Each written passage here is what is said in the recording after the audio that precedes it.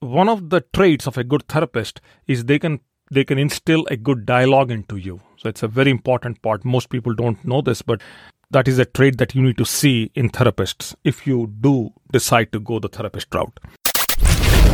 Those who cannot change their minds cannot change anything. This is Success with Srini. If it's professional growth, personal growth, financial growth, or relationship growth, we're talking about it. One show, one topic. Diving in deep with practical and useful insights that will change and transform your life. Welcome to Success with Srini. And now your host, Srini Sarapalli. Welcome back. Good evening, everybody. Thank you for listening in. I'm starting the podcast today by saying good evening because I just wrapped up my radio show. It's exactly 7:34 p.m. here in California on the July 12th, 2022. Just wrapped up my radio show. And on my radio show, I was, telling people to call in, all the listeners to call in, but nobody called in.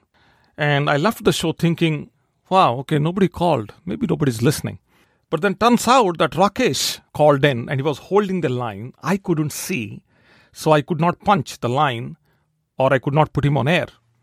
But Rakesh was nice enough to text me and he has a genuine question. He says, I've been dealing with self-doubt for a while. And you specifically said since COVID, everything has come up and everything has opened up and it is demanding a different kind of behavior from all of us. For about 2 years, we were all hiding in the houses, but then now it is challenging a different side of us. These days, my self-doubt has gone up even more. Maybe I also have some limiting thoughts. I'm not sure. I have been into self-improvement for a while. I heard your show for the very first time. What do you suggest I do? Incredible question, long question. Thank you, Rakesh, for your trust. There are many ways to overcome self-doubt. I have tested a few on myself personally, and through all my hypnosis and through my hypnotherapy practice and working with people, different approaches I have taken. Overall, there are a few things. The first and the foremost thing is to acknowledge that you have self-doubt, which I think you have done, and you have done very elegantly. You have given your background, you have shared what you are doing and what you are going through, and you have acknowledged, in fact, you called in to acknowledge this on air, which is commendable. So, the first thing, most people don't do this, and this is exactly where they fail. So, you have acknowledged. The second thing is to find the origin of this feeling, this doubt. When did it start? Why you think it started? What was the mental state when this started? And what was your social equation when this started? So there are a few questions you have to answer, but you need to find the origin of this. You may do many other things, but you never get to the solution part unless the origins are identified, and sometimes these problems have to be resolved at the source. So you go to therapy and all, you can tell the therapist that you have done the work and these are all the findings you have. And they can take those findings and can create a proper suggestion or can take it a path that is going to resolve it. And they can take you back, regress you, take you to the back and solve the problem at the source. So you got to find the origin and you have to do that consciously. So take a pen, take a paper, sit down and keep pondering where this self-doubt started. The third step is that you talk to someone. And I'm not saying go talk to somebody who is a professional yet, but talk to someone who maybe somebody who's parallel to you, somebody who is similar to you, somebody who goes through identical situations like you do, maybe at a career front. I do not know where you have the self-doubt specifically, but somebody who is identical to you, maybe a friend of yours. So talk to them. I want you to remove this emotion out of you and talk to them. I think you have done that through the text message to me, but having a talk is very powerful. So start talking to somebody. In fact, talk to somebody who's outside of you, but then also talk to yourself. Ask, this is happening. What can I do to deal with? And just have an internal dialogue with yourself. A good therapist can instill a good internal dialogue. So when you do see a therapist, which I do not I don't think if you can resolve it yourself, you don't need to meet anyone. One of the traits of a good therapist is they can instill a good dialogue into you. So it's a very important part. Most people don't know this, but that is a trait that you need to see in therapists if you do decide to go the therapist route. So a self-talk and also an outside talk. Outside talk should be with a friend or somebody who is parallel or lateral or equal to you. But then if you go beyond that, maybe a therapist. Then the next step is to write down your doubts. So the second step, I said write down the origin of the doubt, but then write the doubt itself. The reason why we do that, there is a difference between these two steps. The reason why we write the doubt is when you are talking about origins, you are kind of doing exploration, why this is happening to me, where did this start? So kind of doing investigative, like you're investigative, you're doing an investigation. But then when you write the doubt, writing a doubt means that, hey, I have the doubt. What is my goal to overcome this doubt? So it's kind of a more progressive rather than investigative. Okay, so write the doubt and start writing down what all can you do to overcome this doubt. What do I study? Who do I talk to?